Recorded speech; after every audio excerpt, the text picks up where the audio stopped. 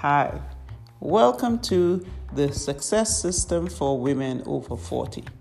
How can women over 40 maintain control of their health and fitness without extreme dieting, stressing about their bodies, retaining their confidence and sexuality while continuing to live their best life?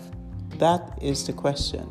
Hi, I am Marla Murray and welcome to the Success System for Women Over 40, where we will be answering the big question.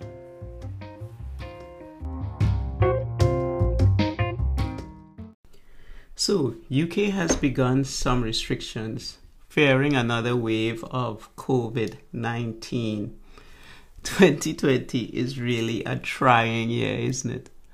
I've been sort of avoiding this conversation about coronavirus and COVID-19 just because, it's just so overwhelming. It's always on the news that I was like, I'm just not going to talk about it. But because it seems like we're heading back into some kind of restrictions, I was like, wow, how has this affected your life? Are you one of those people who believe it's all a hoax?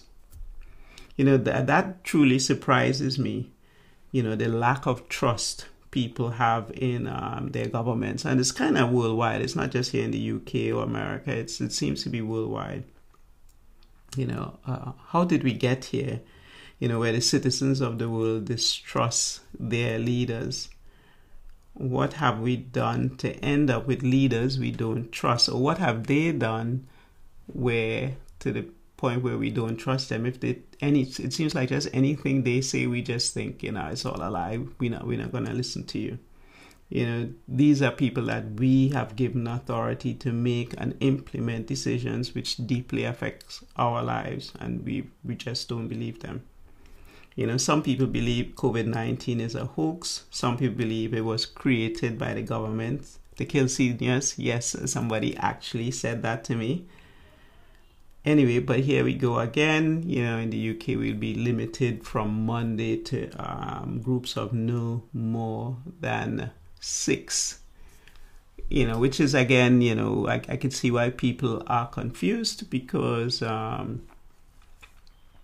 people still be going to the pubs and be almost normal while we're trying to stay in no larger than groups of 6. Yeah, so it would be interesting to how has all this affected your life? Are you one of the believers? Are you wearing your mask, or are you not wearing your mask? And are you taking extra precautions to be healthy? Are you there's a discussion about vitamin D and zinc. Are you taking extra precautions to be healthy, or are you just carrying on living your life as though nothing has changed? I have noticed people coming into the gym that I haven't really seen before, but I wonder how much of that is sustainable. How many people will actually stick to that? Just really interested. I have more questions than I can answer. Unfortunately, at this stage, it's just to wait and see how we get on with this virus. What are we going to do with our futures to try and limit another pandemic? Are we going to live better lives?